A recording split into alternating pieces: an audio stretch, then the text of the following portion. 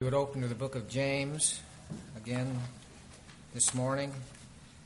I'm going to have Jim come and read the section that we're looking at today, which will be verses 10. We'll go back just one verse into what we looked at last time. Verse 10 through 17. 10 through the rest of the chapter. Chapter 4, 10 through 17. So Jim, if you'd come. James chapter 4, verse 10. Humble yourselves in the presence of the Lord, and he will exalt you. Do not speak against one another, brethren.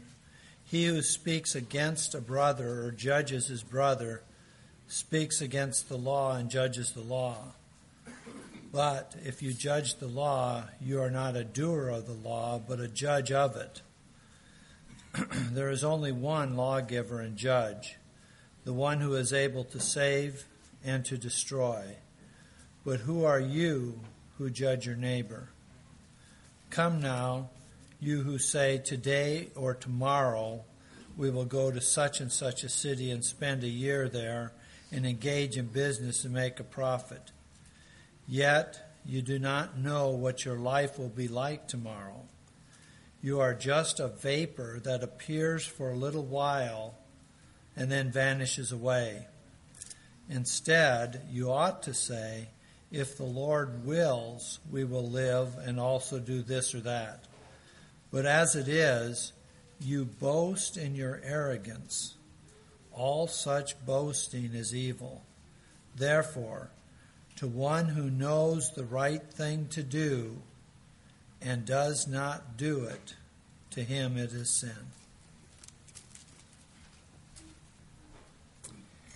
Well, we have an important section of this book of James. I think, if my count's right, we've been looking into this book 10 times so far. This is number 10. And we are so needy in terms of just applying these things to our lives. I know I am. There's so much application that James brings to each one of us here as we look through what he wrote to these Jewish Christians back there in the first century. Last time we looked at the cause and the cure of conflict in the church when we looked at verses 1 through 10 there of chapter 4. The cause and the cure of conflict in the church. Briefly, the cause of conflict in the church is our selfish, self-centered pleasures, things like lust and envy and friendship with the world. The cure is repentance and trust in Christ, humbly and sincerely submitting to God, resisting the devil, and having a true desire for moral purity. So the cause and the cure, that's what we looked at last time. Now, in verses 11 and 12, there seems to be a return to the subject that he's dealt with quite extensively before, the subject of our speech. You remember how prominent that was in chapter 3. It's one of the major sections in the Bible on our tongue and speech.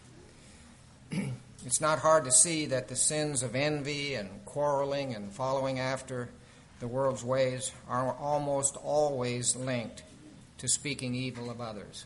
If you have those kind of attitudes in your heart, there's going to be speaking evil through the tongue. So James tells us clearly that we're not to speak against one another.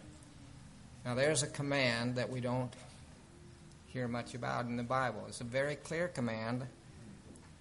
Verse 11, do not speak against one another, brethren. It's just point blank command. And we want to examine that a little bit here this morning. This can include many different kinds of harmful speech, such as slander, bringing false accusations, bitter, destructive verbal attacks, and even questioning legitimate authority like the people of Israel did when they spoke against Moses. You remember that in the Old Testament in Numbers?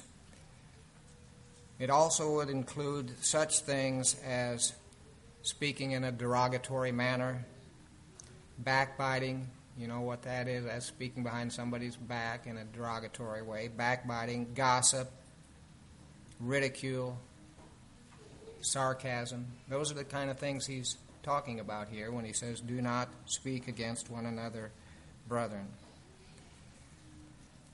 Actually, I think James is considering some of the ramifications in the life of the community of professing believers that he was writing to, some of the ramifications in these various groups who would not do what he said in verse 10. This is why I had Jim read verse 10. Humble yourselves in the presence of the Lord, and he will exalt you in the proper time. Speaking against others is the opposite of humility. A spirit of humility cannot exist alongside the spirit which speaks against a brother or sister. They just are incompatible. James goes on to show that there is a close connection between speaking evil of others and judging others. See how he puts that right in the context here? He says, do not speak against one another, brethren. He who speaks against a brother or judges his brother speaks against the law. So there's a close connection here. A judgmental attitude almost always precedes slanderous, derogatory speech. That judgmental attitude is going to be there, and then out comes these things of speaking against one another. We've talked a number of times in the past about this subject of judging, and James has already brought it up in this book, but I think it would be profitable if we tried to clarify a little bit more, a little better, what we're talking about. Because not all judging is wrong. In fact, we're commanded to judge. But it must be a righteous judgment. As Jesus said in John 7:24, do not judge according to appearance, but judge with righteous judgment. So, in this one verse, we see that there is a superficial judging which is forbidden. It's a judging according to appearance. And a godly, righteous judgment which is commanded and commended. Proverbs 31:9 says, open your mouth, judge righteously. There it is again, righteous judgment. Judge righteously, defend the rights of the afflicted and needy. You can't go through life, especially as a Christian, without making judgments about things. We continually judge between right and wrong, between good and bad, between better and best. And that's what we should be doing, judging a righteous judgment.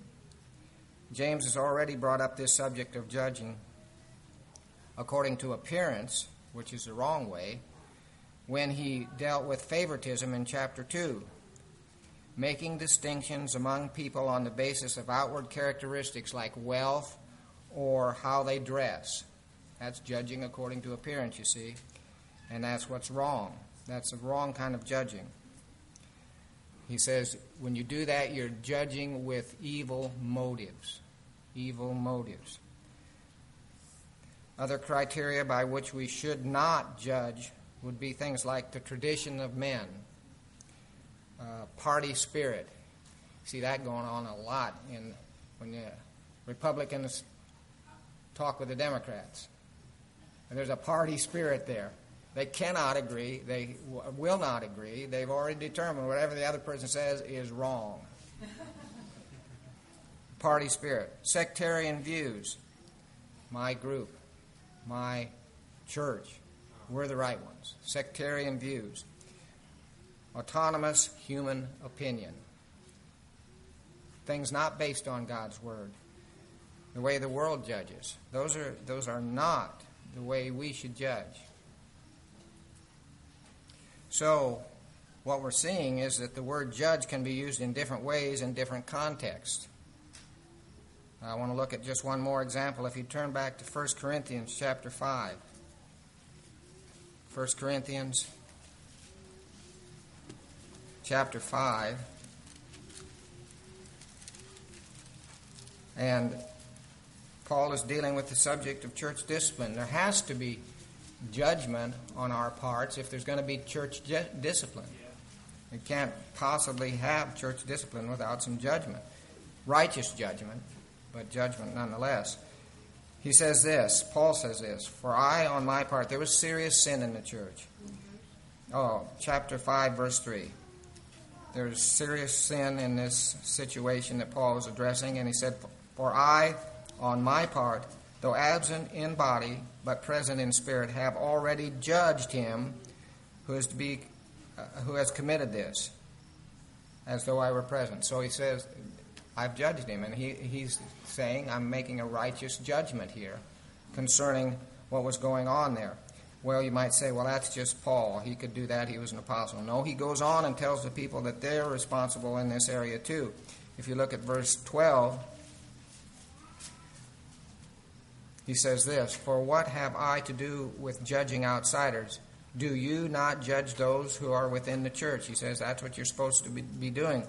But those who are outside, God judges. Remove the wicked man from among yourselves. He's saying you need to be involved in this judging too. It's a righteous thing to get this evil out of the church. So I'm just bringing out, trying to make the contrast here between a righteous judgment and an unrighteous one that we're supposed to avoid. We should never judge hypocritically or arbitrarily.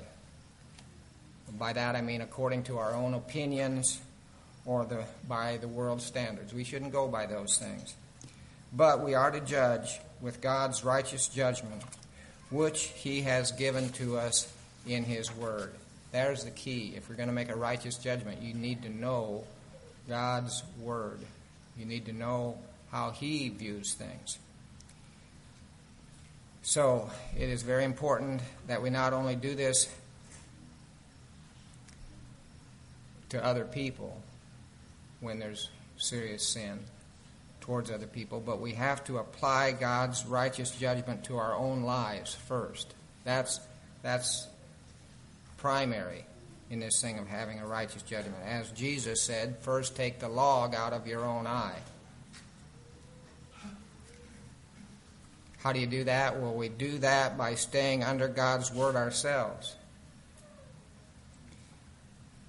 See, God's word is quick and active and sharper than any two-edged sword and able to judge the thoughts and intents of the heart. If you're going to judge righteously, you need to have God's word in your heart, and you need to stay under it yourself. Yeah. God's word is able to judge. Then if we're going to do any righteous judgment outwardly, it has to be done first inwardly by the word of God. The person who stays under God's word is willing to be corrected and judged by it. When we do that, we realize that we should not think or speak or act towards others from a position of doubt or deception or fear or vengeance or self-righteousness or arrogance, bitterness, mockery, selfishness, or hopelessness. If you stay under God's word, you won't go with those kind of attitudes towards other people. Now, I'll say this. If we are the type of person who looks for things to accuse others of, we should realizing that that is the way of Satan. He's the accuser of the brethren. Yeah. And if you're the type of person who likes to look around to find things to accuse others of, you're just following in Satan's steps. The accuser of the brethren, and he's a slanderer. Even the all too common practice of complaining against one another is something that we need to avoid. In fact, James brings this out. Back in James chapter 4, actually if you skip ahead to chapter 5 and verse 9. Chapter 5, verse 9. Do not complain, brethren, against one another. There's another command. Do not complain, brethren, against one another, that you yourselves may not be judged. Behold, the judge is standing right at the door. So, we are not to condemn or pass judgment upon somebody maliciously or hypocritically or arbitrarily. But on the other hand, we have the responsibility to properly evaluate others' words and actions. Often this takes time. It takes time to really know the facts of the situation. Should not be hasty. One writer gave this illustration of a house in poor maintenance. We can see the paint peeling and the broken windows, but would we condemn the owner as lazy? Suppose that the owner is an invalid or just too poor to have it fixed. We must be careful about judging hastily, without the facts or without first dealing with our own life. Such judgments are what Jesus condemns in Matthew chapter 7. Do not judge, lest you be judged. So, I'm just trying to clarify this thing of judging. Actually, in that same chapter where Jesus says, do not judge lest you be judged, he tells us that we will know false prophets by their fruits. But again, often it takes time for that fruit to appear. You can't just automatically say, well, that person's wrong, that person's sinful, that person's easy. Often it takes a little patient waiting and examination and discernment over time. Well, along with this, we should not presume to know one another's motives or motivation, as if we could see into their heart. Only God knows that. Again, as one writer put it, we must be discerning in our discernment. We must be discerning in our discernment and always proceed on the basis of truth and the facts, leaving the unknown areas of motivation to God. Well, you can't see in the heart. You don't know that. And you need to be careful about judging motives. 1 Samuel 16:7. For God sees not as man sees. For man looks at the outward appearance, but the Lord looks at the heart. He can do that. So once again, let me just try to kind of put it in a nutshell here. We are called to judge overt and gross sin in the church and false presentations of clear essential doctrine. What one man says, the main and the plain things. Essential doctrine. We are called to judge those things in the church. He's not when he says, do not speak against one another, brother. And that's not what he's talking about. Overt, gross sin in the church, false presentations of clear essential doctrine. Those things we have to judge. Be discerning on. Yet even here, judgment must be tempered with a desire for restoration. It's not malicious, this thing that when we point these things out, bring these things out, confront people with these things. It's not a malicious thing. Our desire is for restoration. We should always seek to be redemptive in our relations with other people, both Christians and non-Christians. I want to say that again. We should always seek to be redemptive in our relations with other people, both Christian and non-Christians. We are to be ambassadors for Christ, and we have been given the ministry of reconciliation, not condemnation. Ministry of reconciliation. I think a heartfelt desire to see people reconciled to God is one of the main things that will help us to avoid judgmentalism and keep us from speaking against one another, the way he's talking about here. Don't speak against one another. Well, if you have a heartfelt desire to see people reconciled to God, you won't be doing that. So, just don't, if you miss everything else I say today, remember that. We are to be people who seek to be redemptive in our relationships with all people. So judging as a critical condemnation which pronounces final judgment on others according to our opinion is forbidden. Judging as a correct evaluation of the situation done in humility on the basis of God's truth with a desire for redemption is commanded. Authentic faith will never desire to judge people contrary to love and truth. Authentic faith, we've been talking about that a lot. That's what the book of James is about, I think. Well, authentic faith will never desire to judge people contrary to love and truth. Well, that was kind of a extension into this thing of judging, but I felt like we could benefit from clarifying or trying to clarify that a little bit. In our scripture for today, James is saying that speaking against a fellow believer involves standing in judgment over him or her. But amazingly, he takes this thing of speaking against one another even further by saying that doing this involves speaking against the law and judging the law. See how he says it here? He who speaks against a brother or judges his brother speaks against the law and judges the law. But if you are a judge of the law, you are not a doer of the law, but a judge of it. So what's this mean, to speak against the law? Well, first thing we must determine is what law is he referring to. I would say it is the Old Testament law as interpreted and fulfilled in Christ. We've brought this out a number of times already in the book of James. What he calls the perfect law, the law of liberty, the royal law. As far as the Old Testament is concerned, he is probably thinking of Leviticus 19:15 through 18. So let's turn to that. Leviticus 19 and verse 15. You shall do no injustice in judgment.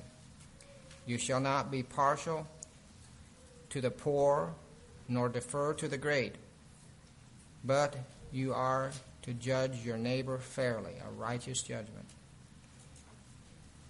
You shall not go about as a slanderer among your people, and you are not to act against the life of your neighbor.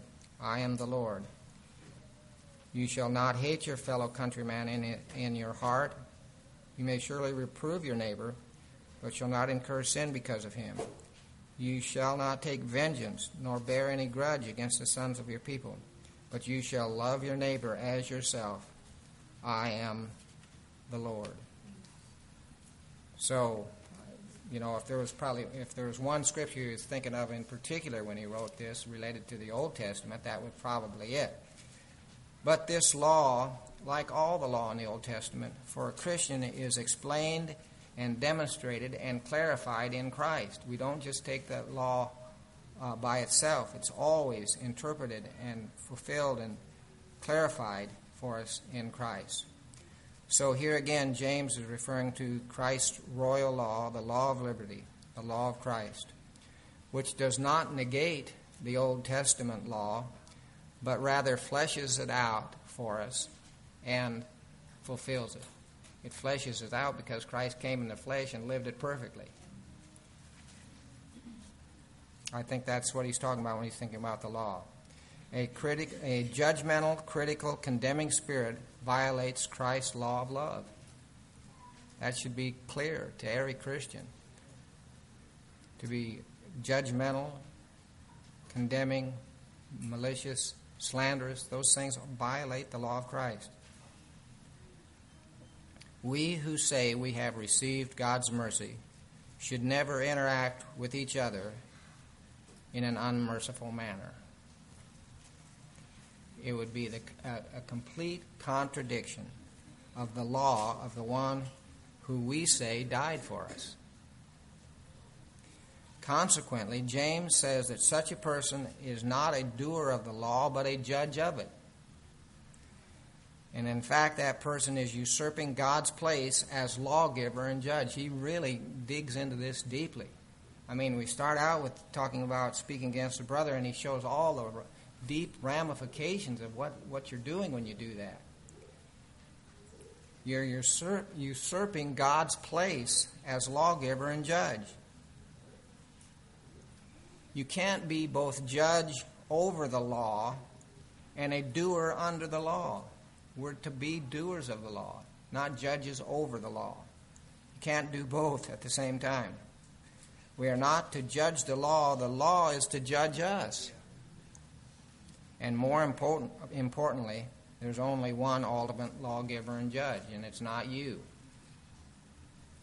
That's why you and I cannot pronounce final judgment on anyone. It's not our prerogative. It belongs to Him, and only to Him, who actually is able to save and destroy. See how he puts it? There's only one lawgiver and judge, the one who is able to save and destroy. But who are you who judge your neighbor? You can't save or destroy anyone, but the lawgiver and judge can. That's why it's left in His hands. To put it bluntly, God is in charge of heaven and hell, not you and I. We're finite and sinful and often wrong, so it's a very good thing that final judgment is not in our hands. Let me quote a commentator by the name of Tasker. He says this: in this verse, James does not mean to suggest that we are not or ought not to have any human legislators.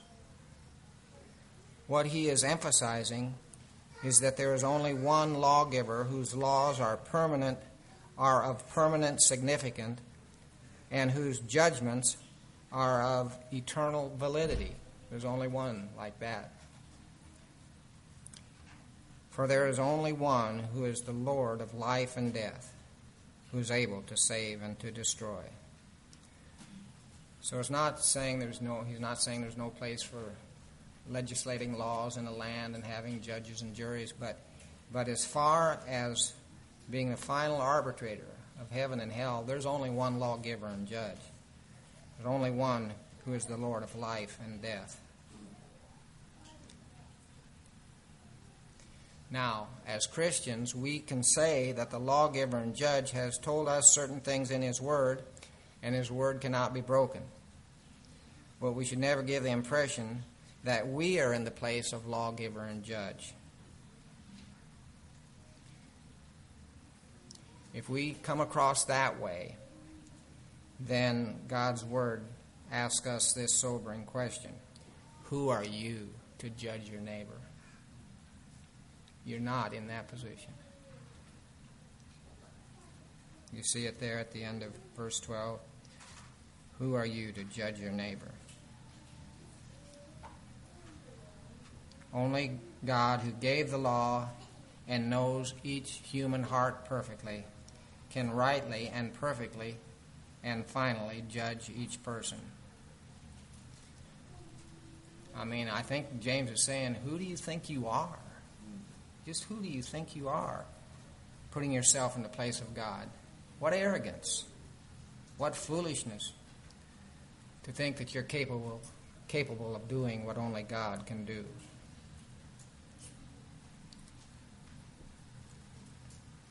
The one who judges another person is presuming to have authority to set the law or standard by which the other person is judged.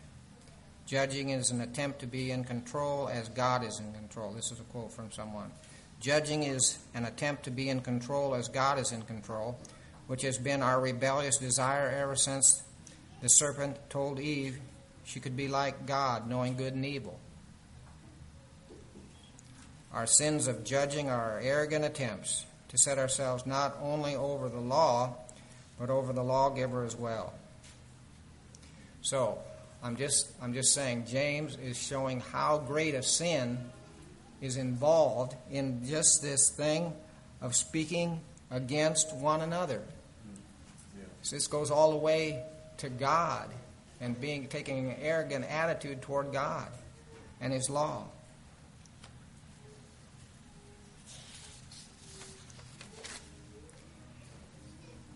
Well, that brings us then to verse 13, because James goes into another manifestation of arrogance and presumption. That's what he's been talking about here in this attitude towards brothers and sisters.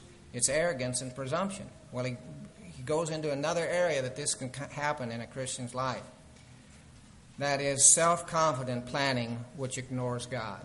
That's the next section here, 13 through 16. Self-confident planning which ignores God. Making plans as if you had power over the future. Let's just read it here. Come now, you who say, today or tomorrow we shall go to such and such a city and spend a year there and engage in business and make a profit. Yet you do not know what your life will be like tomorrow. You are just a vapor that appears for a little while and then vanishes away. Instead, you ought to say, if the Lord wills, we shall live and also do this or that. But as it is, you boast in your arrogance. All such boasting is evil. So again, such an attitude as expressed in these verses is just the opposite of the humility that James has mentioned throughout this letter. Remember this? I mean, really, this is one of the major themes of this letter is humility. He talks about we need to humbly receive the Word of God. That's in 1:21. It's a characteristic of any true wisdom. There will be humility in that. 3:13. It's the stance of receiving grace. 4:6. And it's commanded in his description of repentance. Humility, humility, humility, he brings it out. Well, taking this kind of attitude into this self-confident planning that ignores God is not humility, it's arrogance. And he calls it boasting, arrogant boasting, as if we controlled time and events. Look at how extensive, how comprehensive this boast is. We can just read over this, but just pick it apart here a little bit. It includes the time, today or tomorrow. I know what I'm going to do today or tomorrow. It includes the purpose, we shall go. It includes the place, to this or that city. So the time, the purpose, the place. The duration, I'm going to stay there a year. And the goal, we'll engage in business. He's saying, I've got it all mapped out. And not only that, I know the outcome. I'll make a profit.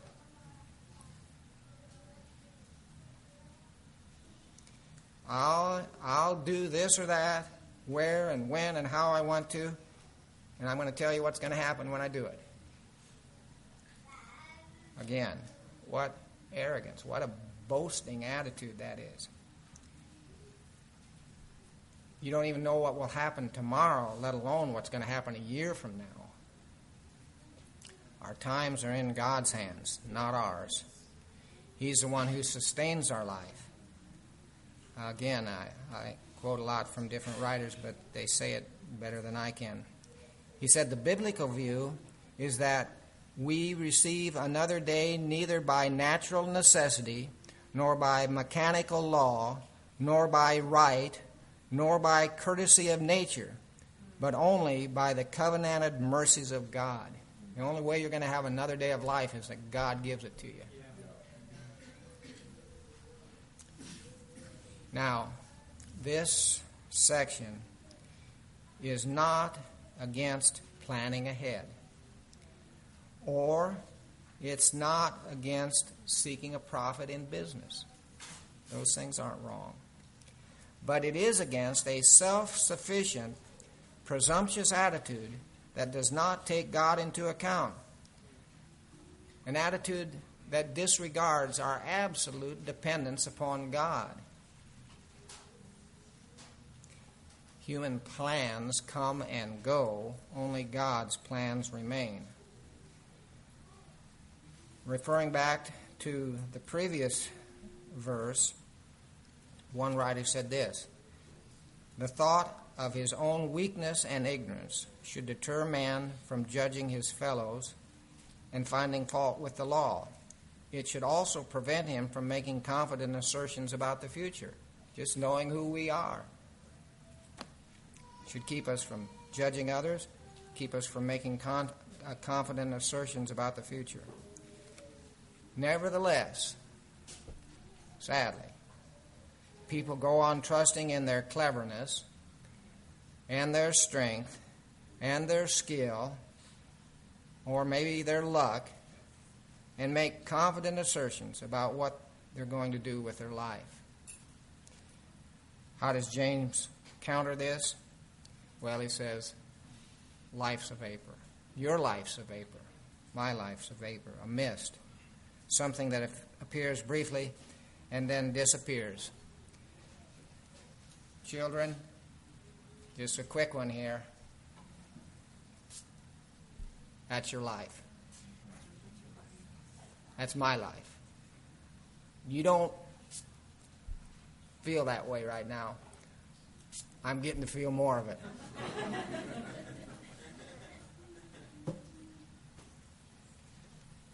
Something that appears briefly and then disappears.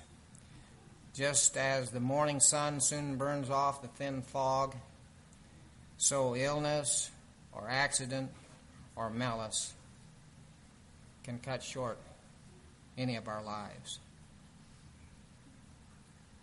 We simply do not know what tomorrow will bring. Proverbs 27:1, do not boast about tomorrow. That's what he's talking about here. Do not boast about tomorrow, for you do not know what a day may bring forth. James tells us what we should be thinking and saying in verse 15. Instead, you ought to say, if the Lord wills, we shall live and also do this or that.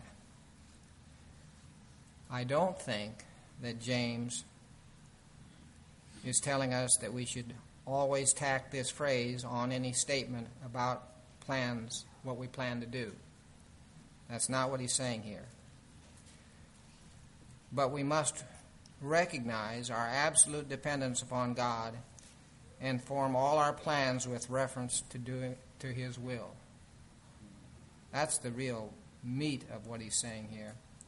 In other words, Lord willing is not meant to be an empty religious phrase. The commentator Douglas Moo put it this way: Jesus, Paul, and the other apostles did not always state this condition when they planned for the future. They didn't always say, Lord willing, Lord willing, Lord willing. They didn't always do that. What was important is not the verbalization, but that they had it as a principle fixed in their minds that they would do nothing without the permission of God, according to the will of God. That's the fixed in their minds and hearts. This is how I understand the future. This is how I view my life and what will come of my life. James attributes no magical significance to the words themselves. Rather, he wants us to adopt the attitude expressed by the words as a fixed perspective from which to view life. That was all a quote. This is our fixed perspective in how we view life and what will come of it. Lord willing. Lord willing.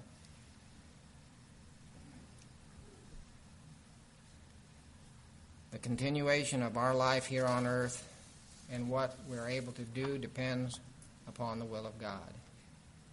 This other attitude expressed here in verse 13, this attitude is presumptuous, it's self-confident, it's arrogant, it's boasting, and it is sinful. That's what he says in verse 16. But as it is, you boast in your arrogance. All such boasting is evil. It's sin.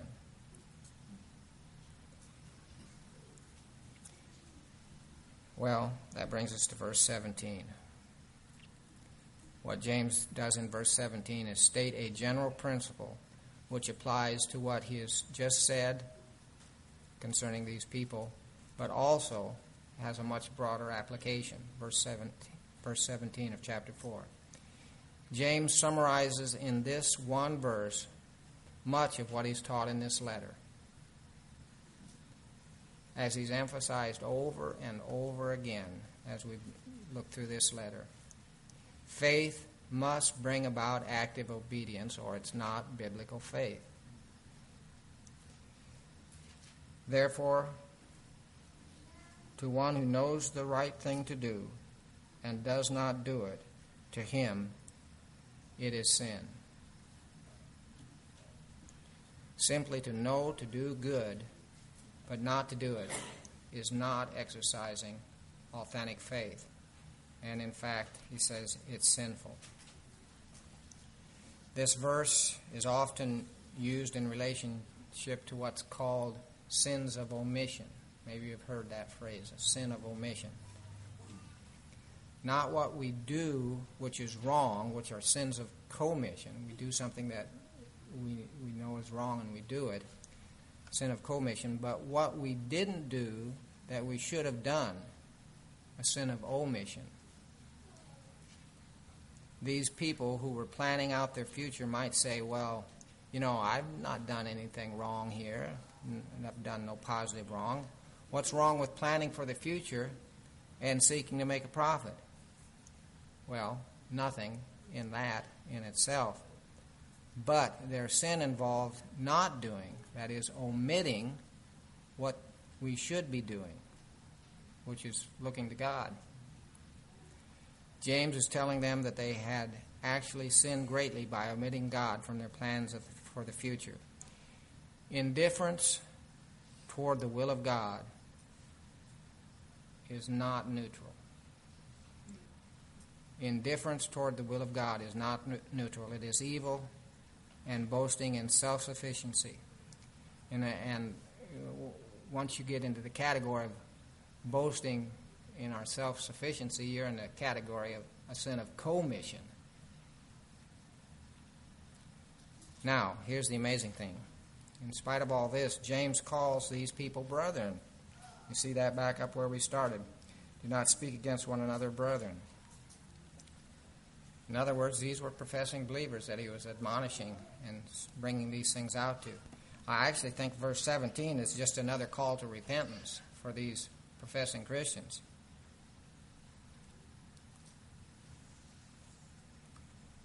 The next section, verses 1 through 6 of chapter 5, I think his focus changes. These verses seem to be addressed to the rich people outside the church who are exploiting and oppressing the believers. So we'll look at that next time, Lord willing. But I want to close by going back to the point that I said, don't miss this point. All this can be taken care of if we'll just, by the grace of God, seek to speak redemptively. If you just remember that phrase as you go out from here today, I want to speak redemptively to all people, to my brothers and sisters in Christ and to the person I meet on the street, to speak redemptively. We've been given a ministry of reconciliation. So how do we do that? Well, basically I think it has to do with just walking with Christ, being clothed with Christ. Paul says, put on the Lord Jesus Christ. I'll close with these verses. This is out of Colossians chapter 3 and verse 12. And so, as those who have been chosen of God, holy and beloved, put on a heart of compassion, just like you put on your clothes in the morning. Put on a heart of compassion, kindness, humility, gentleness, and patience, bearing with one another and forgiving each other, whoever has a complaint against anyone. Just as the Lord forgave you, so also should you. And beyond all these things, put on love, which is the perfect bond of unity. So, how do we avoid this judgmentalism? How do we avoid this thing of any kind of arrogant attitude towards the future? Just put on Christ. He's not talking about putting on, faking anything. He's talking about being who you are in Christ. And I think just that attitude of speaking redemptively will keep a proper focus there in our lives. I wanted to read one thing here in closing. This is from a book called The War of Words by a man named Paul David Tripp. He says, "You and I do not produce change in others. It is always the result of God's power and grace at work. So, we let go of human demands. We don't try to impress people with how much we know or how much we've experienced. We don't try to force change by manipulation. We don't seek to get results with a loud voice or inflammatory words. We won't bribe or bargain or make deals. We won't seek to get results by guilt or condemnation or judgment. We don't trust in our airtight arguments. We recognize that if these things could bring about lasting change in the human heart, Christ would never have come to suffer and die. The most important encounter in personal ministry is not people's encounter with us, but their encounter with Christ. So, we prepare ourselves for personal ministry by clothing ourselves with Christ and coming armed with the truth of His Word. When these things are in place, we are ready to speak redemptively." So, I'll close there, and next time we'll look at this next section, which begins in chapter 5 and goes through, we'll just cover 1 through 6, hopefully.